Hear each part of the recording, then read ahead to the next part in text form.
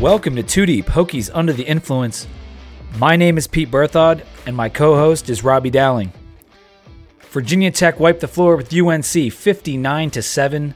I couldn't be happier about it. Robbie, give us a cheers. Yeah, rock me like a hurricane, I think, is probably the best way to come out here, and stealing one from Joe, because that was a good pickup. In listening to that broadcast, I actually didn't catch on to that as quickly as everybody else did. I was so pissed with the announcer. But in any case, a cheers, I think, is in order to Larry Fedora and his visor. I thought their team came out and really gave an A-plus effort. After the Hurricane game last year, I know it was called into question whether or not Virginia Tech was that good or we should have won. So I'm glad they came out and made it a tight, close game and really proved that they should have been in it last year if it wasn't for the weather. So cheers to UNC cheat. Cheers.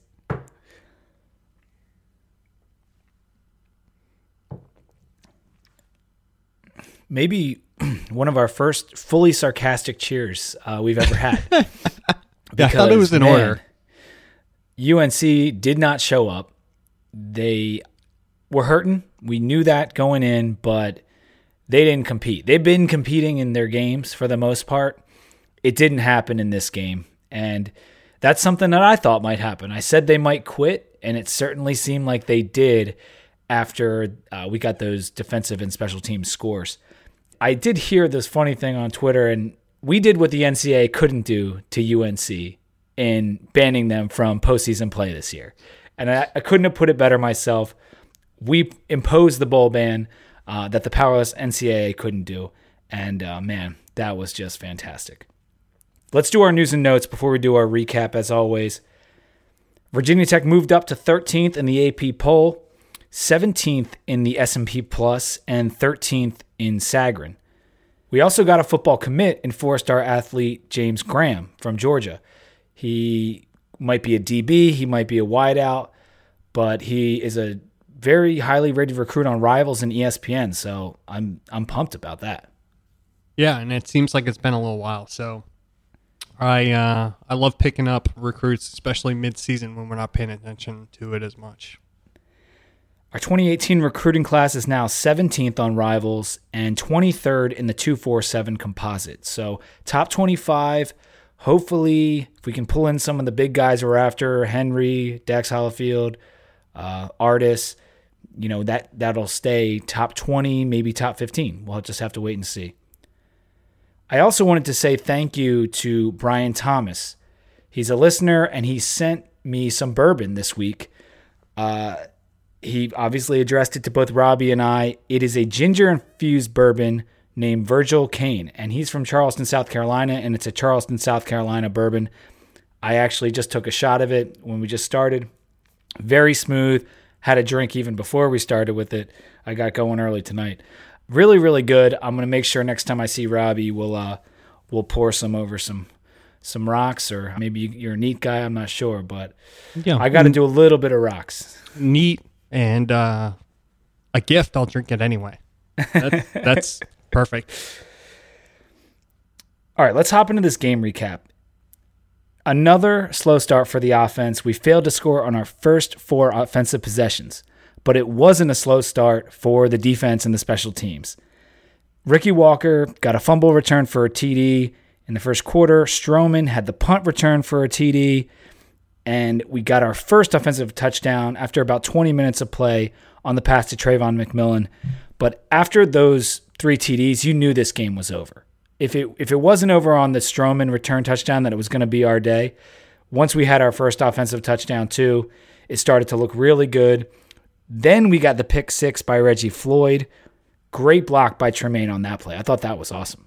Yeah, that play all just came together so well, and it was great to see Floyd do something like that. And when the names pop up that you don't expect those things from, if Moto puts it back, then you're like, oh yeah, you kind of expect it. But seeing Reggie come in and do that was spectacular. I loved it.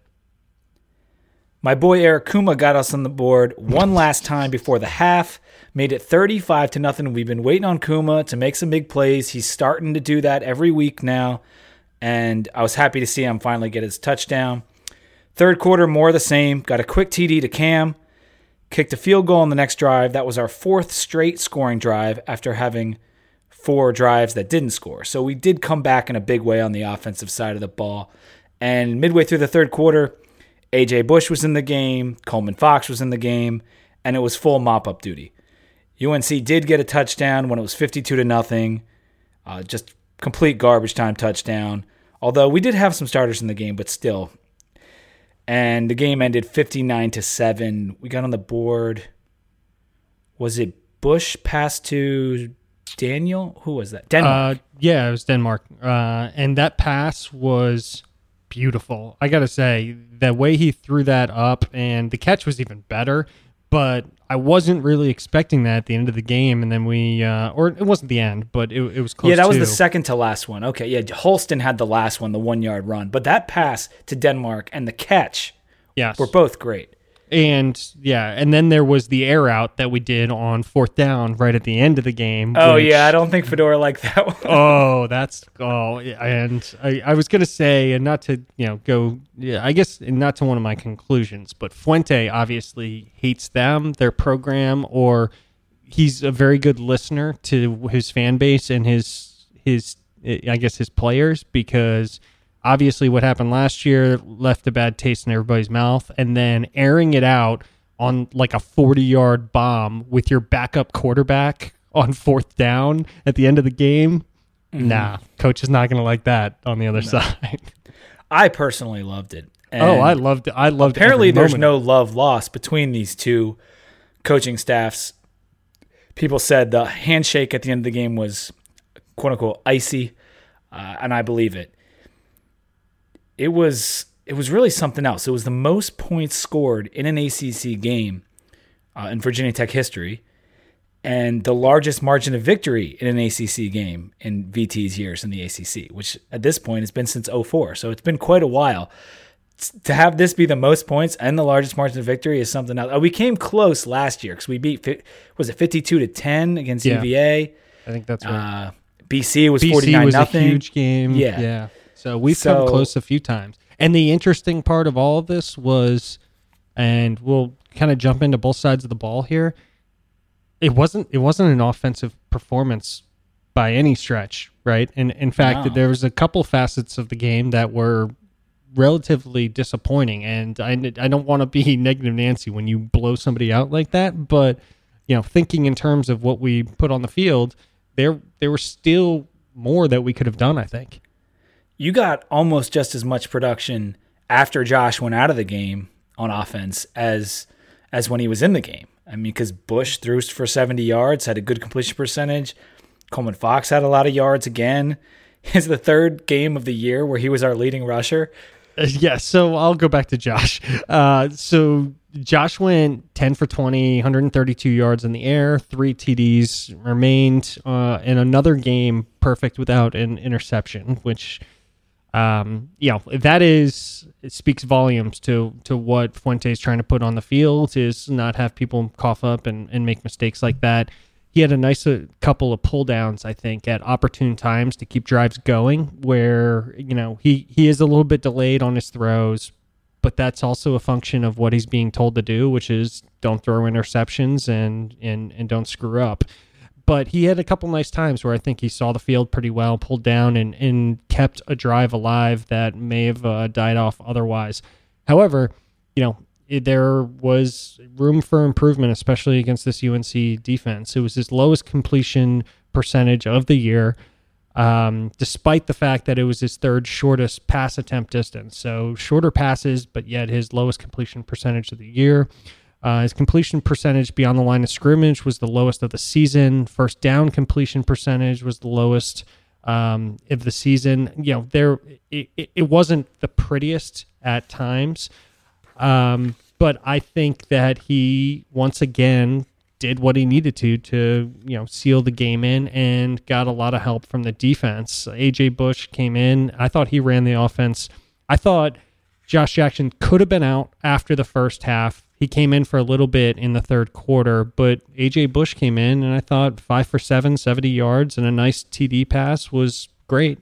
And then Cam Phillips, you have 5 receptions, and he is now the career receptions leader at Virginia Tech. So the offense did what they needed to, even though it wasn't pretty all the time.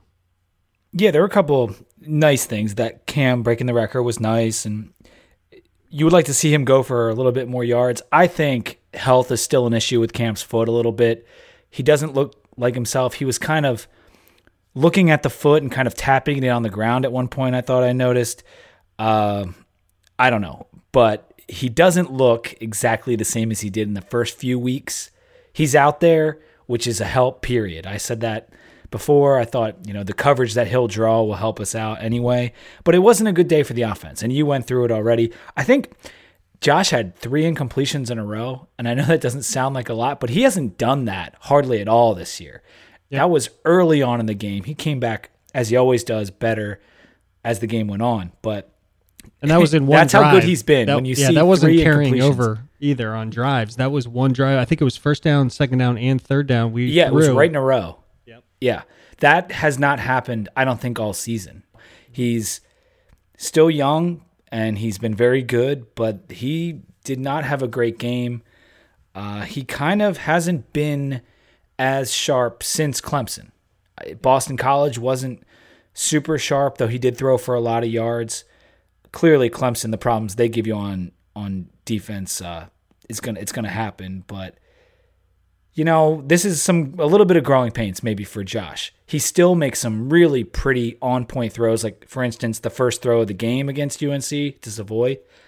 Savoy's only catch of the game, which is bizarre because it looked like those guys were completely in sync right off the get-go, and then he didn't end up going back to him. But you didn't need the offense in this game, and that's really what we should start talking about, is that the defense just had a stellar day. They only gave up 172 yards, 2.7 yards per play, and just 54 rushing yards. The UNC QBs combined to go 8 of 22 with 2 interceptions, and now Virginia Tech is the number 1 defense in opponent completion percentage at 45.3. Number 1 in the nation against the pass, essentially. Now, when people completed on us, sometimes it goes for a long way. UNC did have that 43-yard touchdown, but we are preventing the ball from getting to receivers better than anyone in the country, and that's something that should be praised.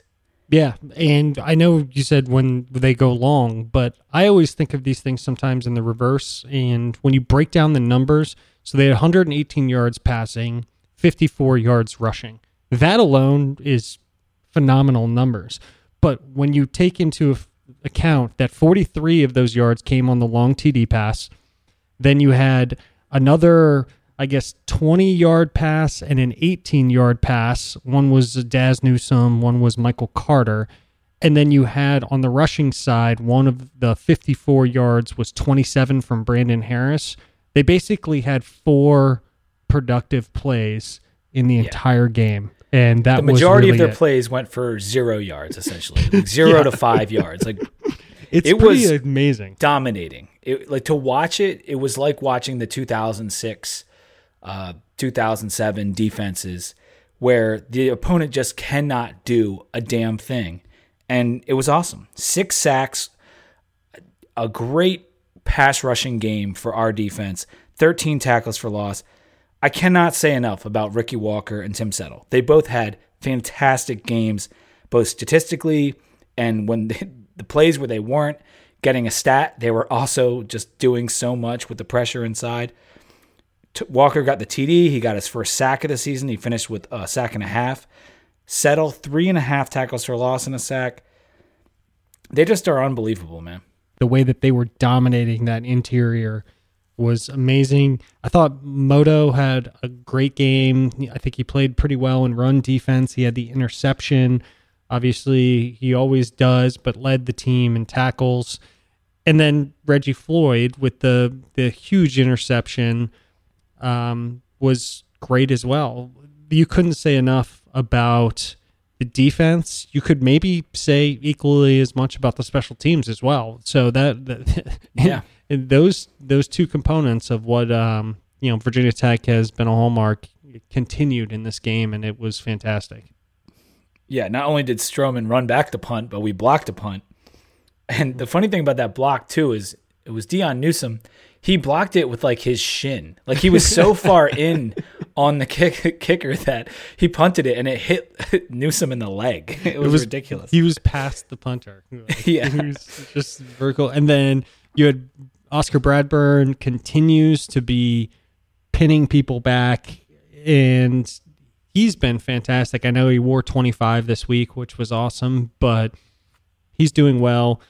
There's a little bit of concern still, although I wouldn't have expected him necessarily to be a shoo-in for making that first field goal. Joey Sly still is struggling a little bit, I guess is the best way to put it. I don't like to get into kicking woes too much because I think it's more of a jinx than anything else, but I would have expected him probably to make that. But other than that, I think the defense and the special teams were amazing, and quite frankly, the stats on the offensive side of the ball would have been even better. Quite right. If the defense and special teams hadn't done so much where the ball just kept going back to UNC. Stroman's really becoming a weapon on the punt returns. 200 yards in return yards over the last 3 games. It's actually more than that. He got us close for that one touchdown versus Clemson. I think he took one back on UD, and he obviously took one back in this game. And he just looks more fluid every time with the punt returns. He's obviously among the tops in the country. He also has the most returns in the country.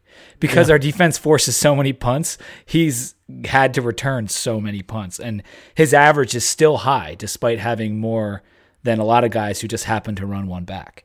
Yeah, and I didn't get a chance to look into the stat, but I think he's getting pretty close to I think it's the punt return record for Virginia Tech. I would have to imagine that he is. I think he's creeping up on Hall. I think is it D'Angelo Hall that holds it, or is that right? That's a good guess. I don't know off the top of my head. I think that's right, but I think he's creeping up on that record. So I'd love to see him get it because he's a weapon, absolutely. Some just funny stuff from that game. Mook throwing Carter's shoe. Did you see that clip? That clip was He tackled him, and then he threw the shoe out of bounds. It was so funny. And Carter's reaction is great because he just he looks like all around and can't find it. It was so funny. Yeah. Such a dick move by Mook. It was. I thought the other great win was the first time that there were a couple great moments in there. And the other was seeing Fuente's face after they scored their touchdown. He was so pissed, right? You're absolutely routing this team in every way, shape, and form, and he gets that pissed off because they score one touchdown. Yeah, well, they had Adonis in, they had Terrell in, they had Faison in. I was watching that play when I was rewatching the game, and I'm like, this is our starting secondary, and they just broke it to the house. So he might have had a little bit of reason to be pissed on that one. I thought it was funny, too, the dancing by Tim Settle, his penguin dance that he does. And Ricky even did a dance, too, at one point after he got his half sack later, because Mahota dragged the guy down, and Ricky kind of you on top of him, and then he started dancing afterwards, and it's funny to watch those big boys dance. Overall, I mean, you couldn't ask for more, and to bring it all full circle, my only critiques of the offense are because I think this team can be really good and really special, and I think that the offense is even more talented than what they showed on Saturday. So it's not really a critique in, I wish we could have done better. It's more, I can't wait to see what this team is capable of when they're running on all cylinders type critiques. Yeah, it was kind of strange just because the offense didn't get going really high octane at any point in the game, but when it's not necessary to do so, and you're just going to put yourself in jeopardy by taking a lot of chances to turn the ball over, it kind of just takes all the air out of any potential for big offensive numbers and plays because we just didn't need it. Yeah. And that might be the best thing we have going for Duke because Fuente said he wasn't happy with the offense. And so it gives him something to be like, hey, we needed to get on our crap because you guys didn't look good last week. We got a tough opponent and a decent defense coming in this week in Duke. And despite the huge win, it gives him something to point to. It's like, you didn't even play that good. So let's turn it up. So you're saying it's rat poison. The rat poison line the from 59-7 could be rat poison for some of our defensive players, maybe, but not the offense. I love it. All right, let's do a beer break before we get into Duke. Robbie, what are you drinking? So I am having a beer that I didn't know was actually ever canned. I had it on draft, and that's the On the Wings of Armageddon Imperial IPA. It's from DC Brau. It is a terrific Imperial IPA that should not be canned. It's like 9.2% alcohol by volume, and I've had this on draft, and it is amazing when it has a chance to kind of open up and get some air into it. But in a condensed can format, it doesn't get any oxygen in there, and it is super strong. So if you're not, I'm a hoppy kind of guy, you know that pretty well. But if you're not, a true hophead, you're not going to like this beer. It's very potent from a hoppiness standpoint, how strong it is, and it is really good on draft. Though, if you find it anywhere, I'd certainly recommend it in that format. How about you? I'm having a Lagunitas Pils. It's their Czech style Pilsner. We were kind of joking about Pilsners last week. You're not the biggest fan in the world. I enjoy a good quality Pilsner, and this one's very crisp. It's truly a Czech style Pilsner. It's very clear, golden, and goes down extremely smooth. And Lagunitas, they put out a pretty good product. I like their little something and their IPAs and all kinds of stuff. So this is good. It's a good little break after the bourbon, and then I'm gonna hit you with a double IPA a little bit later. But the Lagunitas Pils, it's very good. Let's talk about Duke. Saturday, 7:20 p.m. start. Everyone's excited about that. I know you are. I mean, night games are fun, but it's just kind of weird to play a 4-4 Duke team at 7:20 at night on ACC Network. Yeah, if it was on national TV, I could get behind it a little bit more. Yeah, they had to fit us into a slot. It was obvious that that ended up being where they decided to put us, but I know this kind of messed up a lot of people's schedules, so luckily for me, I don't have much going on this weekend, so I'll be all good, but other people were not too excited because everybody thought this would be a nooner. It'll be fun for the fans. I mean, the night games are always fun for the students and the fans. I mean, I think 3:30 is the perfect time when you're not playing like a really high-level opponent, but this will be fun. Duke is 4-4, as I said, 1-4 in the ACC, 79th in the S&P Plus, and 53rd in Sagarin.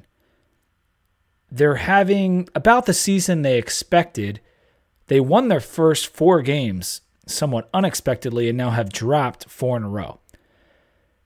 They lost to Pitt just last week in a game where I thought Pitt was going to catch someone, and they caught Duke.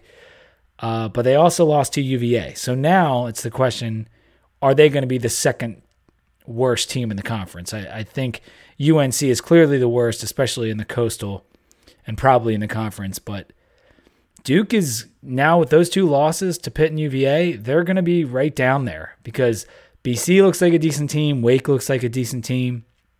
And Syracuse has obviously had some great games this year. So this could very well be the second worst team in the ACC.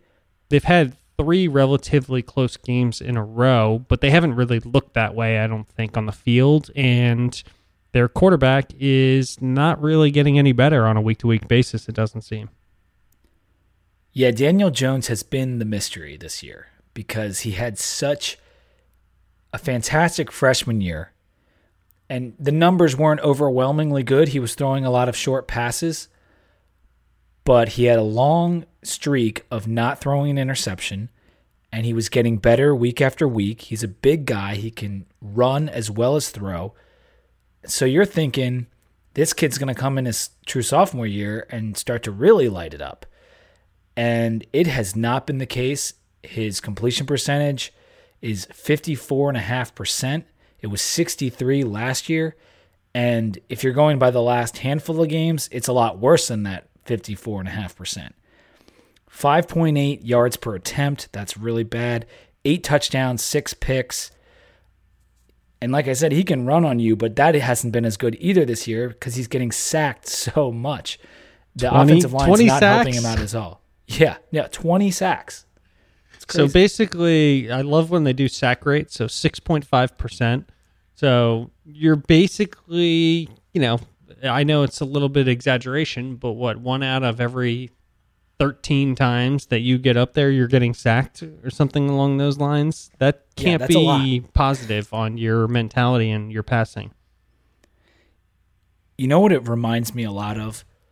Logan Thomas, 2011, his first year starting, comes in, gets all of our hopes up that this guy is going to be one of the best ever at quarterback for Virginia Tech, maybe the best ever.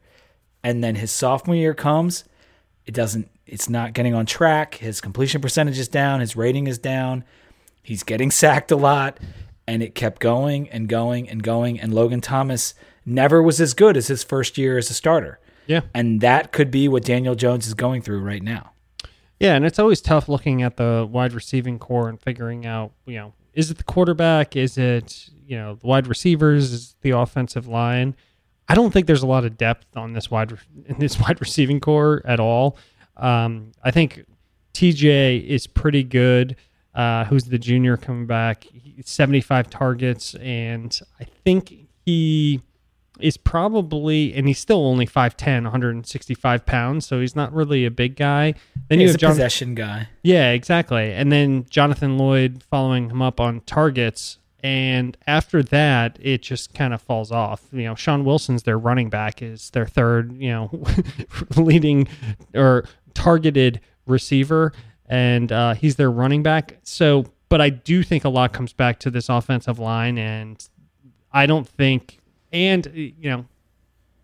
Jones, maybe we hyped him up a little bit too much after his freshman season because, we did the Logan Thomas type thing where we thought you can only improve your first year, to your second year.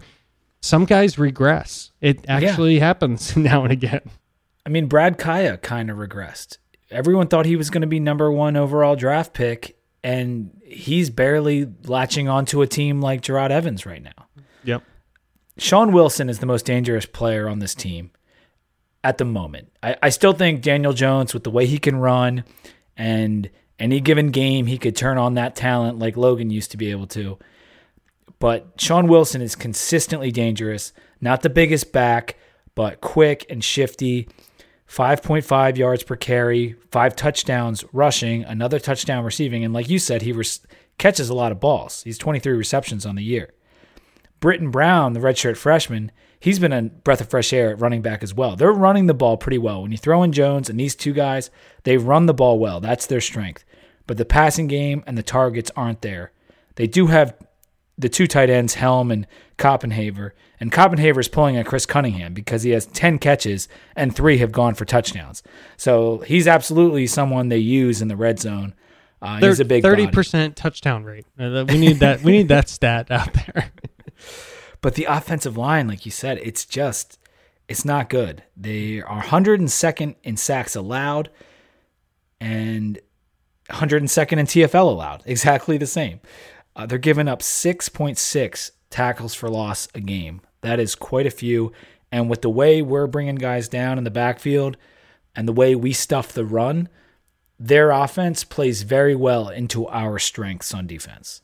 Yeah, they're going to have to throw the ball, and I'm not sure that they can if they want any shot, or let's leave the caveat out there, or our defensive line has to play really, really bad. It has to have a really bad game. Guess what their passing S&P plus rank is? Out of all, whatever, 130. Yeah. Out of 130 these days, 122. Okay, you knew that. You had to have known that because that's exactly what it is. You're joking, right? No, it's 122nd passing S&P. You know what the interesting part is I have S&P up right now, but I, honest to God, did not look at that. I just came up with Maybe the number. it leaked into your subconscious. But Evidently. yeah, good guess. 122nd, solid rushing offense, but not very good efficient passing offense. Jones is going to have to make things go with his legs to beat us.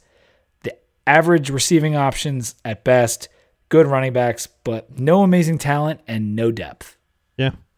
But there's a couple bright spots on this defense side for them. No, there are. The defense I think that's is a good group. Yeah, and there's one guy that I'm particularly frightened is their linebacker, Joe Giles Harris, hyphenated Giles Harris. And sophomore, 53.5 tackles, 13.5 tackles for a loss, 3.5 sacks, 19 run stuffs, an interception, 3 pass breakups, and a forced fumble. That's pretty good, right? Yeah. I mean, him and, did you say Humphreys yet? No, I haven't got there. Those two guys are awesome. Harris has put up crazy numbers, especially with the tackles for loss. But Humphreys is no slouch, man. 8 tackles for loss for him, 2.5 sacks, an interception, 3 pass breakups. Their linebackers, they play a 4-2-5. So these two guys are in there and making tons of plays. If they were to lose one of these two guys to injury, I don't know what this defense would look like. It'd be far worse. But right now, they're both healthy. They're both playing really well. They both were good last year. And they're the heart and soul of this D. Their defensive line has been a lot better than I expected. Their tackle for loss numbers, they're number 1 in the country in tackles for loss in total. They're 7th in terms of a per game basis, but they've played 8 games. So they actually have the most tackles for loss in the country. So part of it is those good linebackers, but Mike Ramsey at defensive tackle, Trey Hornbuckle, he has 8.5 tackles for loss at defensive end. It's a good line. It's a really good line and a good front 6, I guess, in this sense. Yeah, I mean, all their defensive stats are, if you're talking about Havoc rate, if you're talking about any of those things that some people like to go into, they're almost top 25 in every single statistical category, whether it's DB, DL, linebacker, across the board, which is pretty impressive and a little unexpected because I think we knew Humphreys, people know pretty well, given he's a junior. Harris is a little bit more kind of new on the scene, given he's a sophomore, but I don't think anybody expected their linebacking core to be as good. And in a 4-2-5, obviously they have to be really good, and losing either one of those people at any point in the season is going to be detrimental to them. But I don't know if anybody expected them to be playing this well, quite frankly. I thought this defense would be bad. Before the season started, I didn't think they'd be good at all. They had to replace a ton up front and in the back in terms of their DBs. And the DBs might be the most pleasant surprise of all of them because they lost, Breon Borders and the guy who used to return all the kicks. I can't think of his name right now. There was like 4 defensive backs. Edwards, yeah. the kick returner. That's right. But the new guys back there are playing awesome. And they play with 3 safeties, so they rely a lot on those guys to make tackles. Alonzo Saxton, we knew him. He's second in tackles on the team. But Jeremy McDuffie, Jordan Hayes, and then cornerbacks Brian Fields and Mark Gilbert. All of these guys have 4 or 3 interceptions, I think. It's unbelievable the number of interceptions and tackles for loss this defensive back group is putting up. It's preposterous. And again, might be some of the design of the system, but a lot of these guys are putting up like linebacker numbers in terms of tackles, but also have a ton of pass breakups. Very versatile defensive back core from what I could tell. Yeah, no, I agree with that. And I think if you bring it full circle, it's also the reason that they, if you look at statistically how they've played offense versus defense, which is another thing that I like that Connolly does, is their stats are pretty decent in almost every game except for their Miami game, which they obviously took that week off, losing 31-6. But other than that, they've had, above kind of 60% or right around 60% in every single game on the defensive side of the ball. You can't say the same for the offense, especially not in the last 4. And I think that defense has really been what's kind of kept them in and made it look closer than it may have been otherwise in these last 4 games with Pittsburgh, FSU, Virginia, and Miami. And that's where it's like last week when we were talking about how UNC's offense has done their defense no favors. That the same thing's happening with this team, because this defense, 46 in yards per play. You said how good they were in havoc rate. They've got the 7th most interceptions per game in the country. I mean, they have 12 interceptions, 4 of which have gone back for touchdowns. That's crazy. Outrageous. Another statistic. How have they lost 4 games in a row with this defense? It's because the offense is terrible. Another statistic. What is it? Interception touchdown rate?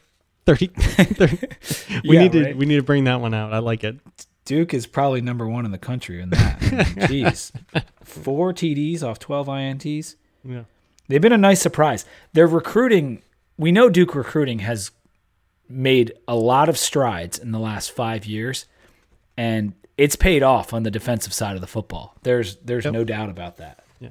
The offensive side isn't that great, but I think where it comes to the real question mark, and we've joked around about this on Twitter and otherwise, is why people might be scared of this game, and it comes down to the head coach. And he does not let people take a week off, and especially on a week that you think that they might take off, they just come out and bulldoze somebody that you're scratching your head trying to figure out what just happened. Yeah, we briefly mentioned how close Duke has played us the last 4 to 5 years, and they've gotten us twice at home, one in overtime and one very big win for Duke. I think that was the 2013 season.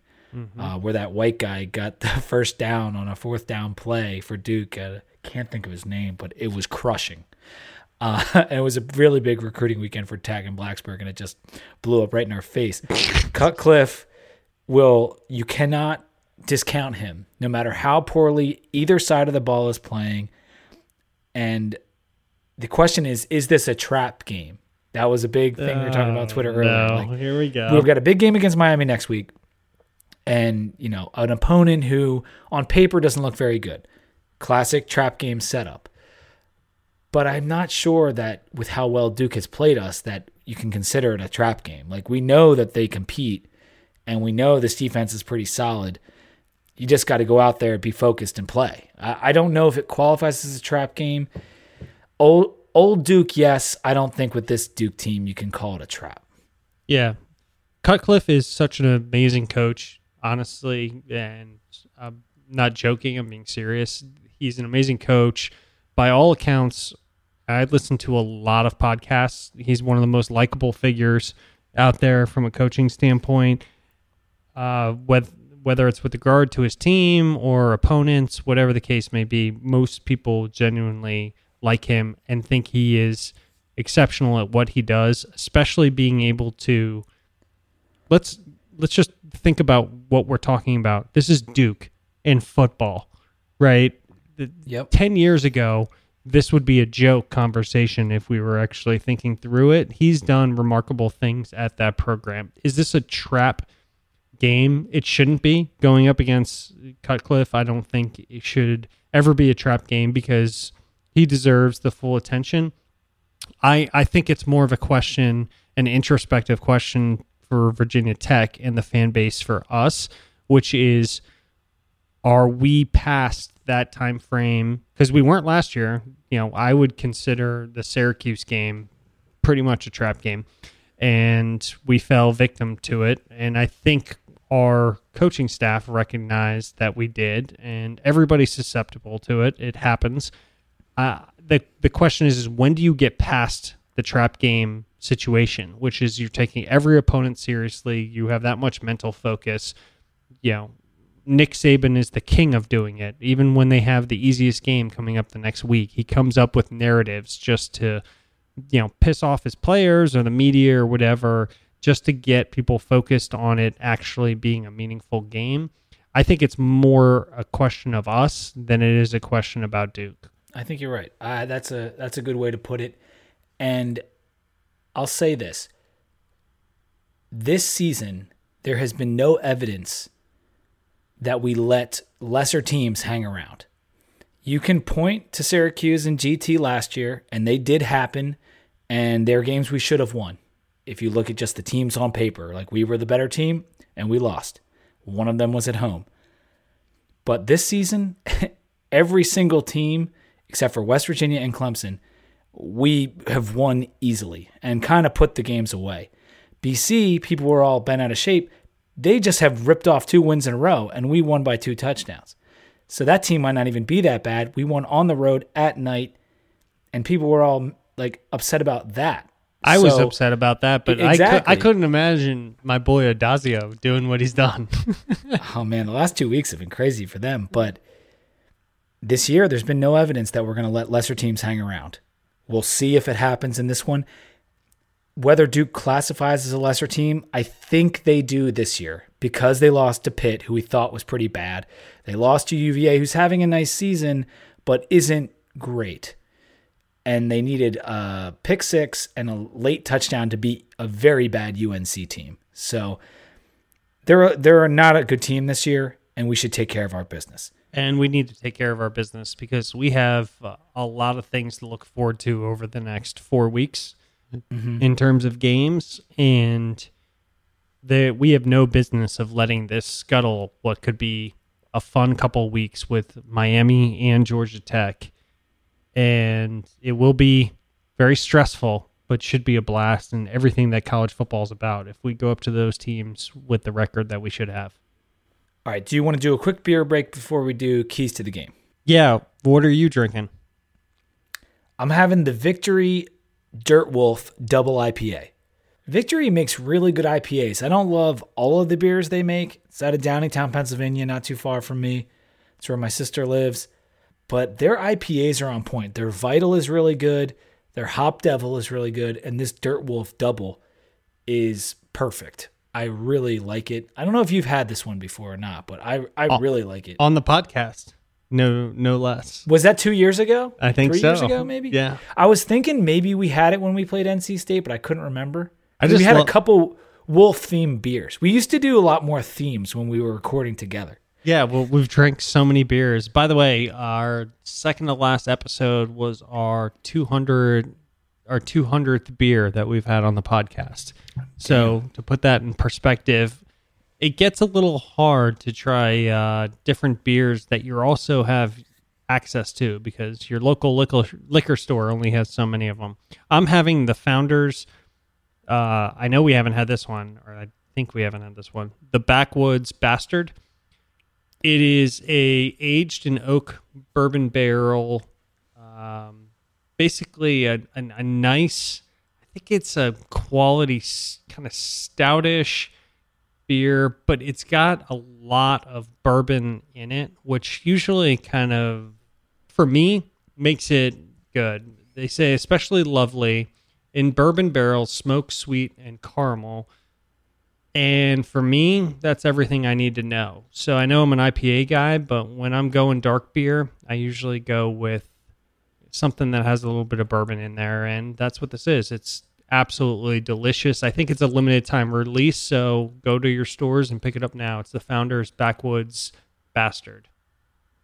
You like something that makes you just like reel back a little bit. When you go for your stouts, you like a little bit of ass in it. Like it's just like, ooh, that's rough. I like it. Yeah. I think a dark beer should have a little bit of a little oomph. Yeah. All right, so my keys to the game, they're going to have a hard time rushing the ball. I think that's going to be absolutely key for our guys to limit their run game. If you do that, and with Tremaine and Mook hemming in what Jones can do with his legs, they're not going to have much of an offense in this game. On the other side, Josh Jackson and the O-line, this is a test because that D-line and linebackers can get after you. I think we need Peoples in this game. You said it about last game. Apparently he was healthy enough to play, but we didn't need him, so we didn't use him. This is absolutely a game where we need to go hard up the gut and just win battles, like one-on-one battles against linebackers, against defensive linemen, and get yardage right up the middle. McMillan did it a little bit last week, and he's been doing it week in and week out, just a little bit here and there. Him and Peoples running inside, I think that could be a great way to get us going in this game. And Cam and Savoy need to have good games because we're going to need some big plays from our receivers in this game to really take some of the stress off of Josh. They need to get open, and he needs to, hit his first read in this game a little bit more often than we've been seeing. Yeah, I was extremely critical during the broadcast that they kept bringing up the run game, even though we were up by 40 points. But yeah, Tuberville kept mentioning it, right? Yeah, evidently he just wanted to come back at us about the run game every single time, which I get it. It does make sense, and it was not the most impressive showing that we've had. I think in this game it becomes more important because we need to give Josh a little bit of breathing room, if that makes sense. Got to let him get comfortable in the pocket. I think he's getting less comfortable. We're putting more pressure on him to make passes. We're putting more pressure on, and I think we're seeing it in the number of screen passes that we're doing on passes. The passes behind the line of scrimmage are seemingly our short passes are going through the roof by game, and that's because I run all those stats. I'm watching that. It doesn't feel like a comfortable spot that we are putting him into when we reach an opponent that is going to be difficult. So I think we need to find a way to get in there, and I think Peoples is probably, to your point, the best way to do that. We need a bruising back, and as someone who can block too. Yeah, when it is a passing play, and he's a noted great blocker. So yeah, it's a double duty right there with him. Yeah, no, I 100% agree. And the other guys that we have running the ball are great, but I don't think they are as bruising, scary, whatever you want to call it, and I don't think they block as well. So it would be good to get him into the game if possible. The Duke rush D has also been struggling just the last 2 games, and we talked about how many tackles for loss they've had and sacks they've had, but their rush D against Pitt and FSU, it wasn't good. They went for over 550 yards combined, almost 6 yards a carry, and Darren Hall for Pitt had over 250 yards last week and 3 touchdowns. So the stage is set for someone in our running back core to have a big game. Whether that's People or McMillan, I want to see them, run right up the middle, right at this defense, because beating them around the edge is not going to be that easy with those safeties and linebackers. Yeah, 100% agree. And I think that's really the key to this game is if we can establish that, then I'll feel excellent about this entire offense, and I think it'll open up things in the pass game as well. Our defense has only given up 8 points per game at home. It's actually less than that. I don't know if Duke is going to be able to score more than 10 points. They only scored 10 on FSU. They only scored, what was it? So Pitt, they had 17 in a loss. They had 10 against FSU and 21 against Virginia and 6 against Miami. If they come out with more than 2 touchdowns, I will be blown away. I don't even see how that's actually possible, but things could open up. They could have a high flying pass that gets behind our secondary that we blow coverage on. But other than that, I really don't see that being the case. In fact, I am looking forward to seeing Settle and Ricky and the crew just buckle down and really go to town. Yeah, man. So that leads us right into our picks. Let's pick the spread. Number 13, Virginia Tech, is a 15.5-point favorite over the visiting Duke Blue Devils. Do you want me to go first? Well, you are destroying everybody in the picks this year, so I'm going to take your lead on most of these. How's that? I'm going to take Duke. I know that sounds kind of silly on what I've been saying this entire podcast, but I think we'll win by 2 TDs. I just don't know if we'll get that 17 points or that 21 points to cover the spread. I think it will be a solid, if not dominating victory. It's just that it could be a dominating victory in the same way BC was. Like, they never had a chance, but we still only won by 13. That's kind of how I think this is going to play out. Just because of Duke's defense. And I want to see... It's hard for me to take that many points against this type of defense with the way Josh has been playing. I know he hasn't been playing bad, but without it hasn't a fully even been healthy close Cam, to bad. It has not even been close to bad. So I know. Yeah. It's just that without a fully healthy Cam, there's not that just little bit of extra that I think where we'll just any play could be a touchdown. I don't think that's the case right now. Yeah, that's fair enough. I'm taking Virginia Tech to cover the 15.5. Okay. I like the confidence. Yeah, and maybe this is just a swing factor. I think you and I are just opposite on week-to-week basis, but I don't know. I feel really good about what we've been able to do on offense despite, I guess, some of the challenges that we've faced. We haven't had arguably our best running back in Peoples on the field, and we still managed to win. We arguably haven't had our best wide receiver on the field. We've managed to win. And it's not that we've had that many injuries, but I feel like we will be able to pull it out. And at home, I think we're going to end up getting this one by, 3 touchdowns. Okay. I could definitely see it going that way. No doubt about it. It wasn't easy for me to take Duke when I look how bad their offense is and what our defense has been doing, but it's just a gut feeling, I suppose.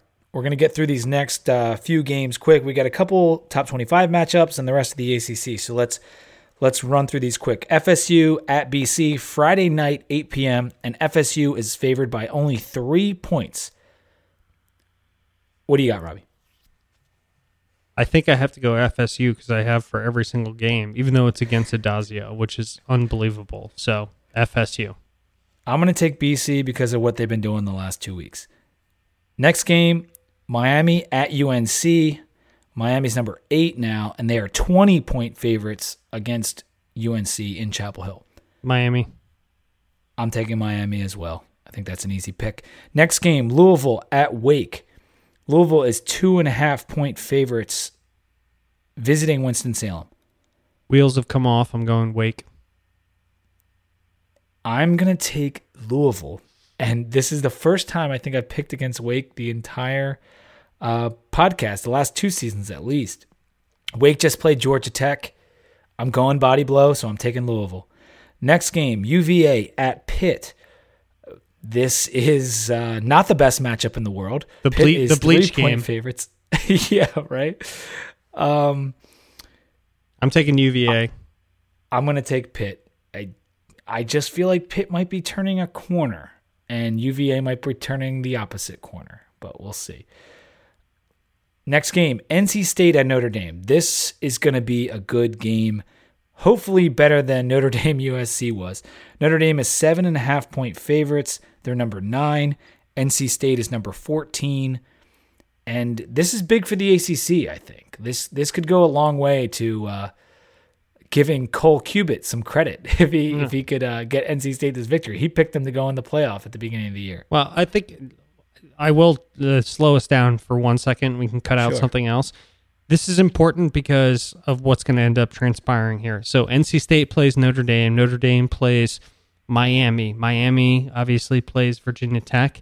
This has implications on the playoff, whether it would be, and I'm not trying to get my hopes up, whether it would be Virginia Tech, whether it would be NC State, whether it would be Notre Dame, whether it would be Miami. Any one of those 4 teams that think they have a serious chance, this is a huge game. It may not look like it, but it is. It is. They're both one-loss teams. They've both been playing really well the last few weeks.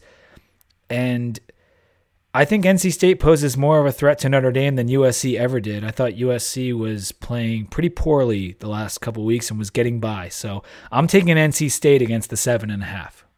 I like that. I think Notre Dame's going to pull it out, but I think NC State will keep it close. So I'm thinking a 3-point game or something along those lines. I think NC State's defensive line might be able to stifle that vaunted Notre Dame rushing attack. And their rushing attack is really good.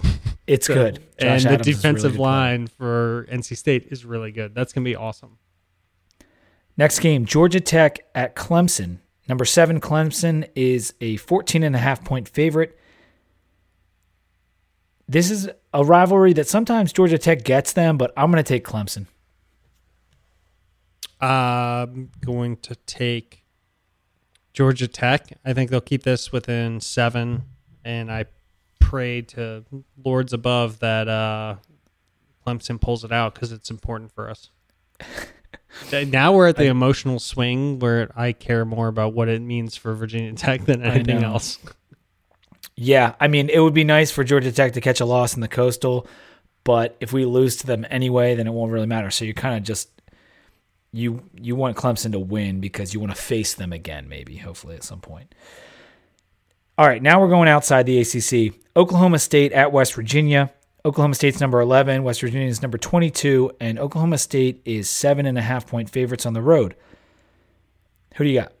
I'm going to go with West Virginia for an upset that I think is going to end up happening. West Virginia has been playing all right, but not great, and I think Oklahoma State had a 1 week off, and then they've played all right since then, but I feel like Greer is going to pull this one out. I'm taking West Virginia against the 7.5. I don't know if they'll win, but at home, they definitely have a good chance to, and I think they'll cover those points. And it would be good for us if they could pull off that win. Next game, TCU at Iowa State. Number 4, Horned Frogs against number 25. Yes, Iowa State is ranked number 25. And TCU is 7.5 or just 7-point favorites in this one. Iowa State. I like Iowa State too. TCU, I thought Kansas State might get them. They blew them out. People thought Oklahoma State was going to kill TCU earlier in the year. That didn't happen. They've been defying everyone, but this Iowa State team's done the same thing. So I think it should be fun. Gary's going to get it this weekend. I hope so. It's always fun to see the underdogs win. Iowa State already pulled off the game down in Norman. Maybe they pulled this one off too. And the last game we're going to pick is Penn State at Ohio State. Number 2, Penn State going into the shoe against the number 6th ranked Buckeyes. Ohio State's getting 7 points in this game. Should be 3 points, by the way. 3.5 points if I was picking, but I'm with you on that, and I think that means we're both taking Penn State. Am I right in that assumption? Yeah, I think yes. I went Michigan last week, and I regret that a lot, given how much they got blown out. But it didn't work out well. And I hate to do the flip where now I think Penn State's that good, but I think they can keep this absolutely within field goal. So I have to go that way. JT Barrett's been great. Ohio State's been great the last few weeks. They haven't played much of a tough schedule, and I feel like we've seen that before. And when they do finally face someone good, Barrett doesn't play well. And you mean Clemson? Yeah, Clemson kind of put them to bed last year, I'd say. They didn't win the Big Ten. Penn State did, and they got the nod to the playoff, and they got their asses handed to them.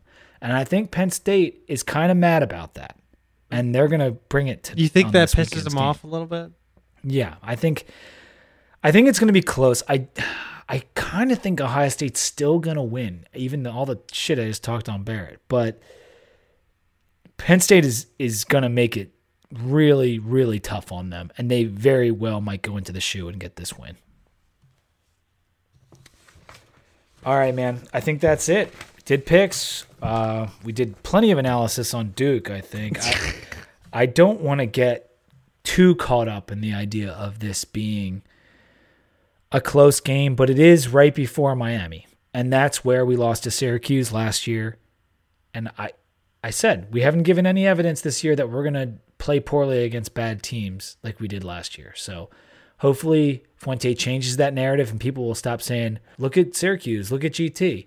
No, let's look at UNC 2 years in a row. You know, I agree. Let's I think, look at ECU. Let's look at all the over the hump games that Beamer was struggling with the last couple years that Fuente has not struggled with. Yeah, I think the narrative is slowly changing. It's going to take a little while, but we're getting there. And it's also the reason that people aren't paying much attention to Virginia Tech. I think we could be a spot or two higher in the AP poll, quite frankly. I think we've been dominating a lot of teams. I think you look at our defense, it's stellar, if I had to characterize it. But this game's important.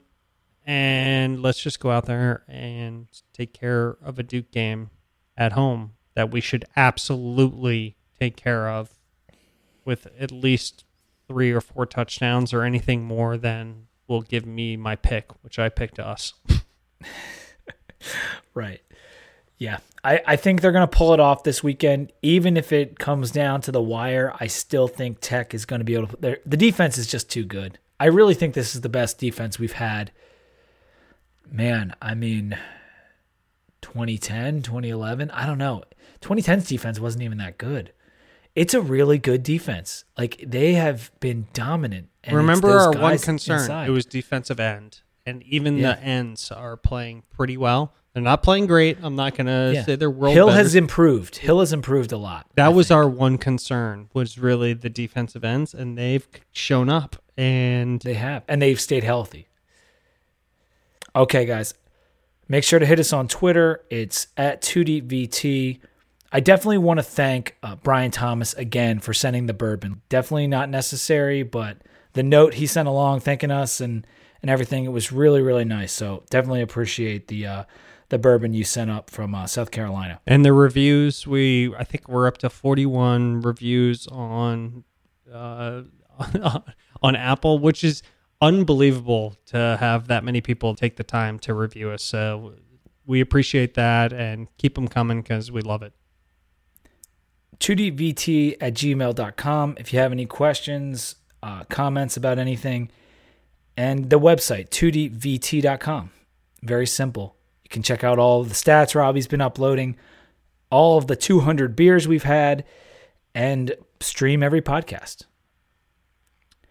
Until next time, when we are recapping Duke and previewing a huge game against Miami, go Hokies.